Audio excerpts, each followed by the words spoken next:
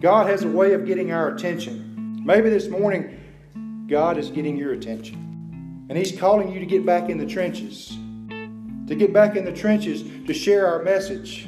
Have you heard His voice or felt the call of God on your life to surrender to Him this morning? Maybe you've been running away, trying to avoid what He's telling you to do. But your sin and your disobedience to Him has a cost.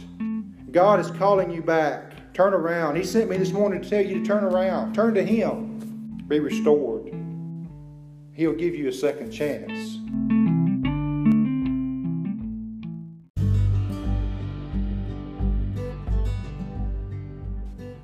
Welcome to the weekly podcast of Independent Methodist Church in Macon, Mississippi.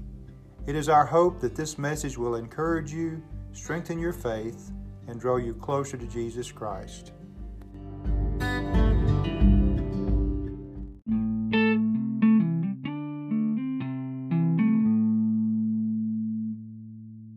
And the title of our message this morning is simply Life Lessons from Jonah. Probably if I were to go around the room, most of us, probably one of the first Bible stories we heard as a youngster in Sunday school was that of Jonah and the whale. Something we can all recall. It's one of the most common ones in kids' Sunday school classes. I can remember when I was a youngster, we'd have a lesson on Jonah and the whale, and I can remember the little Sunday school printout with the color pictures on there. And I remember very plainly one time we had Jonah and the whale. I was probably second or third grade, and the picture on the paper was of Jonah in the belly of that whale, sitting in a chair behind a little table with a lamp burning. I didn't think about it that much at the time, but as I thought about it this week and kind of reminisced, I chuckled because most of those Sunday school lessons made it look like he was very cozy in that whale. But when we read the book of Jonah, we get a very different picture. Now, the book of Jonah has been scrutinized by many. Many scholars don't believe that it's actual true facts all the way through. They believe it's fable or fiction to try to convey a message. And I don't believe that. I don't believe that. I believe it happened just as the way it's said. I believe every word, every phrase, every number, every name in the Bible is inspired by God. All 66 books written by some 40 authors over hundreds of years, each and every one guided by the Holy Spirit of God to tell the message of God's love for us and God's redemptive plan through His Son Jesus Christ. If you need more proof that Jonah was a real person, you don't need to look any further than the Bible itself. In 2 Kings chapter 14 and verse 25, it mentions Jonah there, being the prophet during the reign of King Jeroboam II. Listen to what it says. 2 Kings 14 and verse 25, when it's talking about Jeroboam II, the king at the time, says he, meaning Jeroboam II, was the one who restored the boundaries of Israel from Lebo-Hamath to the Dead Sea. And listen to this. In accordance with the word of the Lord, the God of Israel, spoken through His servant Jonah, son of Amittai, this prophet from Gath-Hepher. Now here's the prophet Jonah mentioned in 2 Kings 14. A real person, a real man, a real prophet at the time. And if you need further confirmation that Jonah was real, you can look to our Lord and what He said about him in the Gospels, in Matthew and Luke. During Jesus' earthly ministry, He only mentioned 4 prophets by name. He mentioned Isaiah, He mentioned Daniel, He mentioned Zechariah, and Jesus mentioned Jonah during His earthly ministry. Those 4 prophets are the one He mentioned. And in Matthew 12, starting in verse 38, Jesus is talking and He mentions Jonah. There were Pharisees and teachers of the law gathered around Him, and they had been ridiculing Him, and they called what Jesus had done in the past as being done by Beelzebub. And they said, we want a sign. And Jesus said, a wicked and adulterous generation asks for a sign, but none will be given it except the sign of the prophet Jonah. For as Jonah was 3 days and 3 nights in the belly of the huge fish, so the Son of Man will be 3 days and 3 nights in the heart of the earth. The men of Nineveh will stand up at the judgment with this generation and condemn it. For they repented at the preaching of Jonah, and now something greater than Jonah is here. So in that passage, Jesus himself mentions Jonah as being a real person. But not only that, he confirms that Jonah spent 3 days and 3 nights in the belly of that great fish. And not only that, Jesus compares what happened to Jonah as a foreshadowing for what would happen to him, his death, burial, and resurrection. So we see there a picture of what would happen to the Lord. And Jesus confirmed it. Jonah was a real man. He was a real prophet. He lived during the 8th century BC, during the reign of Jeroboam II. And during this time, Israel had prospered politically. They had prospered financially. But they were failing spiritually. They had increased their borders to the greatest extent they had seen since Solomon had been king. The prosperity, though, that they had enjoyed was beginning to lead to an increase in materialism and lead to a situation where they had increased injustice to the poor and needy. Now, one would think that God would appoint Jonah to preach to his own people, but no. God has other plans. God decides for him to go to Israel's biggest, greatest threat, their enemy, their Russia, so to speak. He sends them to the Ninevites, to the Assyrians. So often we find that God has plans for us that are beyond what we think. His ways are greater than our ways. His thoughts are higher than our thoughts. And so God had a plan for Jonah that didn't include talking to his own people. So this morning, as we go through and examine the prophet Jonah, we're going to highlight some selected verses as we go along. We're going to discover that Jonah, in many ways, is so similar to most of us. We're going to uncover some life lessons that we can apply to our own lives.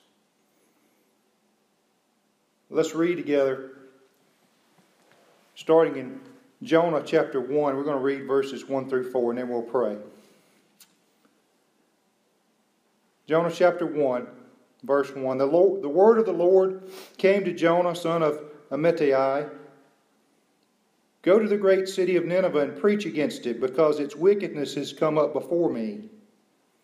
But Jonah ran away from the Lord and headed for Tarshish. He went down to Joppa, where he found a ship bound for that port. After paying the fare, he went aboard and sailed for Tarshish to flee from the Lord. Then the Lord sent a great wind on the sea, and such a violent storm arose that the ship threatened to break up. Now let's pray together. Father, as we look into these scriptures this morning, Lord, help us to be reminded of the life lessons that we can learn through the prophet Jonah. Father, I receive by faith a special anointing of your Holy Spirit this morning as you speak through me. Hide me behind the cross. Lord, it's in Jesus' name I ask it. Amen. There's some life lessons we can learn in this book, this little 4-chapter book. The first one I think that we need to be reminded of. Disobedience has a cost. Disobedience has a cost. Anytime you and I disobey Almighty God, there's a cost associated with that sin. God told Jonah very plainly there in verse 2, go to the great city of Nineveh and preach against it, because its wickedness has come up before me. Now, this was a very wicked city. The Ninevites, the Assyrians, were very cruel people. They were very cruel. They treated their people that they captured very heinously. We won't get into the details there. Some of the historians talk about the mistreatment that they had for their prisoners and things people that they conquered. But God told him very plainly to go there and preach there. But in verse 3 it says, Jonah ran away from the Lord and headed to Tarshish. He disobeyed, and that disobedience had consequences. Our sin has consequences. Our sin has a cost. There's a price to pay. I want you to think about something for a minute. Anytime we see these two words in the Bible, it's usually a good thing. When we see these words together, but God. In Genesis 8 and verse 1, that scripture says, "But God remembered Noah and all the wild animals and the livestock that were with him in the ark, and sent a wind over the earth, and the waters received." That was a good thing. Genesis chapter 50 and verse 20, one of my favorite verses. It says, in regards to the life of Joseph, it says, "As for you, you meant evil against me, but God meant it for good, to bring about that many people should be kept alive as they are today." The psalmist writes in Psalm 73 and verse 26, "My flesh and my heart may fail, but God is the strength of my heart and my portion forever." It's a good thing. And then Romans chapter 5 and verse 8 says, "But God demonstrates His own love for us in this: while we were still sinners, Christ died for us." Anytime we see those two words together, "but God," it's usually a good thing. However, on the flip side, in this passage and in other places, God had told Jonah to go to Nineveh, preach against it, but Jonah ran away. That's what it says in verse 3. God said to do this, and instead Jonah did something else. Anytime God says for us to do something, but we choose not to, it's sin. It's disobedience, and there's a cost associated with that. Disobedience has a cost. One of those costs, the immediate cost to disobedience to God, is separation from Him. Separation from the fellowship that we can have with Him. Notice in verse 3, Jonah ran away. Ran away from the Lord. Disobedience causes separation, a break in fellowship. Isaiah 59 and verse 2 says, "Your iniquities have separated you from your God. Your sins have hidden His face from you so that He will not hear." So there's that separation there, that cost associated with our disobedience. But usually for a little while, when we get away, we think we've accomplished something. We usually have peace for a little while. Jonah had peace. He thought he had gotten out from under God's thumb and was going to go to Tarshish, which scholars tell us was the furthest place he could go of the known world at that time. And he goes down in the ship and he falls asleep. You remember the story of the prodigal son. Once he got his inheritance from his father, he took off. And he had lived it up for a while till the money ran out. And he ended up in the muck and the mire. And he realized what he'd gotten himself into. The scripture says he returned to his senses, he returned to his father, and was restored. Not only does the cost of disobedience, the cost of our sin, include separation from close fellowship with God, but it also includes the possibility of shipwreck, a wrecked life. A disobedient Christian is at danger of wrecking their life. Notice it was God that sent the storm and the wind. Now God didn't want Jonah to be shipwrecked. He sent that wind to try to correct him, to try to correct that disobedience, to turn him around, to bring him back. And God does that. In Hebrews 12 and verse 6 says, "The Lord disciplines the one He loves, and He chastens everyone He accepts as His son." If you and I are disobedient to God, He may very well send a storm to block our path or to turn us around. But if we persist, we may end up in shipwreck. We may end up in a wrecked life. I heard a story, this is a true story, as it was told to me some years back. There was a pastor in another town. Pretty large church. Started having an affair with a lady in his church. The pastor was married, had a good ministry going. One of the deacons went to talk to him about it. He wouldn't have anything, he wouldn't listen. Very short period of time after that, this pastor was caught with the lady. They were skinny dipping in the lake. And you know what his response was? Well, I wouldn't have been skinny dipping if I hadn't been drunk. God tried to turn him around by sending that deacon to talk to him, but he wouldn't listen. And it cost him. It wrecked his life. It wrecked his ministry. It wrecked his marriage. Took a toll on that congregation as well.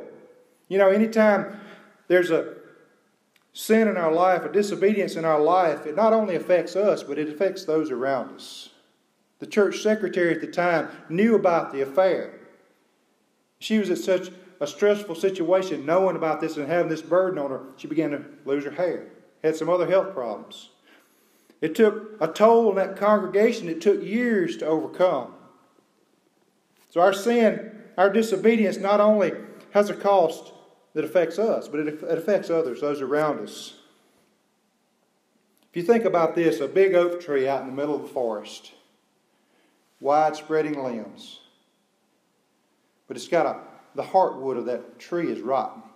The inside is rotten. When that tree falls, it brings everybody down around it. All the other trees, it does all that damage around it. All the little saplings get smushed. And it takes years to be restored to back the way it was. That's the way it is with us. If we're living in sin, if we're disobedient in some way, it not only affects us, it harms others around us. Someone say, well, my sin doesn't affect anybody but me. It's not hurting anybody but me. But friend, I'm going to tell you, you may think that. But at the very least, it breaks the heart of someone who loves you. If it's not a family member, it breaks the heart of Almighty God. And that should be enough to turn us around. Is there some area of disobedience in your life today?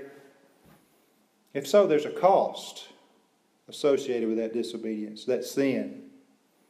It separates you first from fellowship with God, the close fellowship that He wants to have with you. And you may not see it, but God may be sending a storm right now to correct you and turn you around. And if you don't turn around, you may end up in a wrecked life. We need to trust Him. We need to obey Him. Don't lean on our own understanding, but in all our ways acknowledge Him, and He'll direct our paths. Disobedience has a cost. The second thing I want you to think about this morning, prayers of repentance bring restoration and second chances. A sincere prayer of repentance brings restoration and second chances. Jonah had tried to run away from God, and God sent this correcting storm to get his attention, to turn him around. As a result of that storm, Jonah gets thrown overboard and swallowed by this huge fish that Scripture says God had prepared. Jonah got in a mess, just like the prodigal son. When the prodigal son realized the mess he was in the muck and the mire, feeding the hogs, Scripture says he came to his senses. He had a change of heart. He had a change of behavior, and he went back to his father. Jonah was in a tough spot because of his disobedience. And picking up in chapter 2, verses 1 and 2 there of Jonah. Jonah's in this tough spot. He's in this belly of this huge fish. And he came to his senses. And listen to what it says. It says, from inside the fish, Jonah prayed to the Lord his God. He said, in my distress I called to the Lord, and He answered me. From the depths of the grave I called for help, and you listened to my cry. And in verse 4, Jonah turns his eyes and his heart in God's direction once again. He says, I've been banished from your sight, yet I will look on you again I will look again toward your holy people, your holy temple. In verses 7 and 8, when my life was ebbing away, I remembered you, Lord, and my prayers rose to you, to your holy temple. Those who cling to worthless idols forfeit the grace that could be theirs. But I, with a song of thanksgiving, will sacrifice to you. What I have vowed I will make good. See, in verse 8 there, it seems to be a confession of his sin and his foolishness. He said, those who cling to worthless idols forfeit the grace that could be theirs.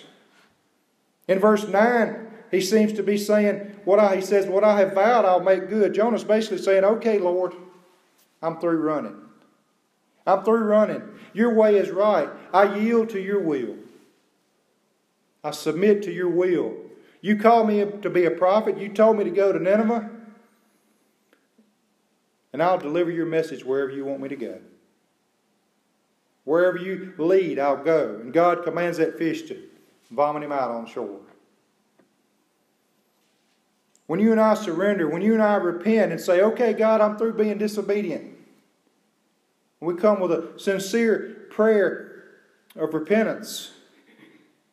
That's when we're restored. And that's when God gives us a second chance. God gave Jonah another chance to do the things according to his will. Look there in chapter 3, verse 1. It says, Then the word of the Lord came to Jonah a second time. Go to the great city of Nineveh and proclaim to it the message I give you. Jonah obeyed the word of the Lord and went to Nineveh. Jonah obeyed. That's what he did that next time. Because God had restored him. God had given him another chance. God gives us another chance. If we'll come to him with a sincere prayer of repentance, he will restore us. He will give us another chance. The third thing I'd have us to think about this morning, the third point of this life lesson that we need to learn from the prophet Jonah.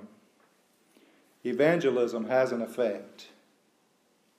Evangelism has an effect. If we look back at chapter 3, starting in verse 3, it says, Jonah obeyed the word of the Lord and went to Nineveh. Now Nineveh was a very important city. A visit required 3 days. On the first day Jonah started into the city, he proclaimed, 40 more days and Nineveh will be overturned. An 8-word sermon. 40 more days and Nineveh will be overturned. 8 words. That's all he said. Sometimes you and I get caught up in not knowing what to say. We say, well, I would like to talk to that family member. I would like to talk to that neighbor or that friend, but I don't want to rock the boat. I don't want to say something wrong and mess up. I wish I could have that conversation. We allow that uncertainty to take over and paralyze us and cause us not to do anything. But we don't need to be concerned about the results. We're not held accountable for the results. We're just supposed to trust the Lord. Let Him speak through us. Let Him worry about the results. Our responsibility is to go and tell, because evangelism has an effect. Paul wrote about this in 1 Corinthians chapter 3 and verse 6. He said, I planted the seed, Apollos watered it, but God has been making it grow. So neither the one who plants nor the one who waters is anything, but only God who makes things grow. You may think you don't have the ability to effectively share the gospel with those around you, but you're wrong.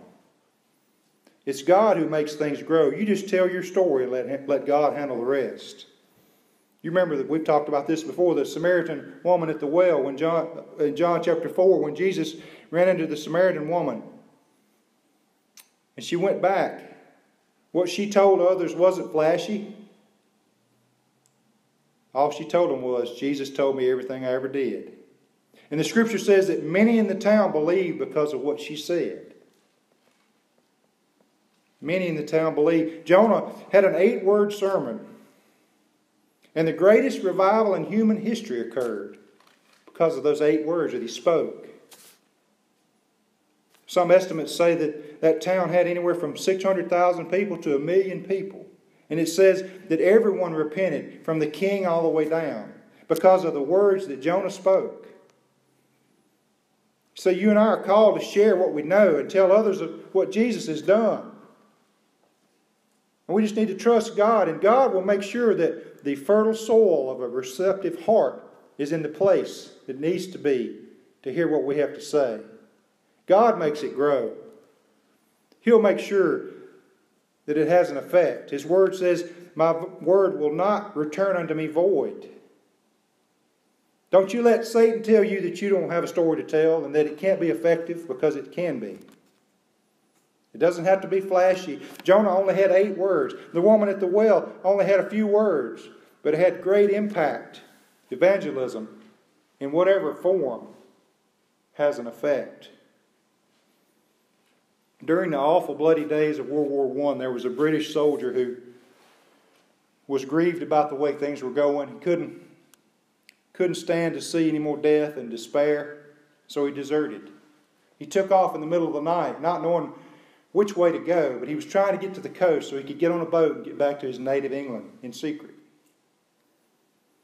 He went for some time not knowing where he was, and finally he came up on what looked like a road sign at a crossroads.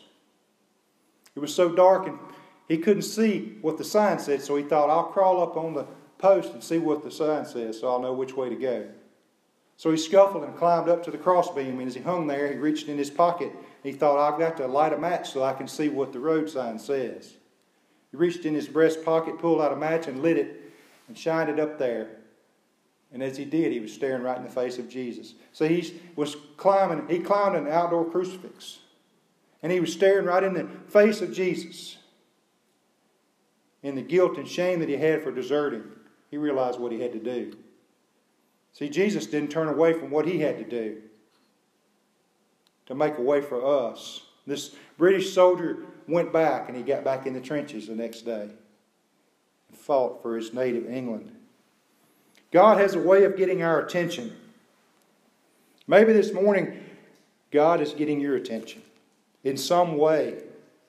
And He's calling you to get back in the trenches. Maybe you've crawled out and thought, this is too tough. I can't take this. He's calling us to get back in the trenches, folks. To get back in the trenches to share our message. Have you heard His voice or felt the call of God on your life to surrender to Him this morning? Maybe you've been running away, trying to avoid what He's telling you to do. But your sin and your disobedience to Him has a cost. An immediate cost of separation from fellowship with Him. And a potential cost of being wrecked, being shipwrecked, having a wrecked life. God is calling you back. Turn around. He sent me this morning to tell you to turn around. Turn to Him. Be restored. Offer up a prayer, a sincere prayer of repentance.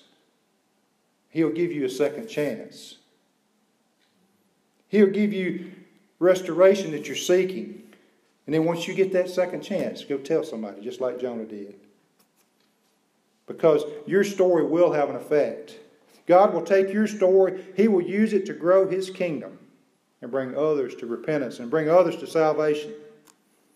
In just a minute, we're going to pray and we're going to sing a hymn of invitation, a hymn of surrender. And as we sing these words, I'll go where you want me to go, dear Lord, over mountain or plain or sea.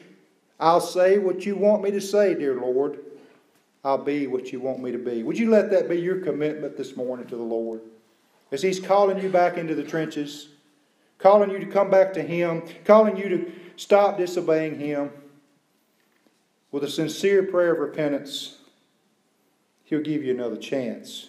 That's my prayer, and that's my hope for me and for you and for people that will watch and hear this message later today. Jesus is calling you. Will you run away, or will you answer Him? Let's pray together. Father, we're grateful for these life lessons that we've learned from your word this morning, from the life of Jonah. Help us to know, Lord, that our disobedience, our sin has a cost. Not only to us, but to those around us. And at the very least, our sin breaks your heart. Help us to be mindful of that. Father, help us to turn around and offer sincere prayers of repentance to you, knowing that you'll forgive us, you'll restore us, you'll give us that second chance. And Father, help us, give us the boldness to tell our story. Help us to know that evangelism has an effect. It doesn't have to be flashy, it just has to be from the heart. And we trust that you'll have the right people in the right place at the right time. And those fertile hearts will be there, ready to receive your word. Father, we just ask you to forgive our many sins, Lord. Forgive us where we failed you in the past. Help us to do better in the future. It's in Jesus' name we ask it. Amen.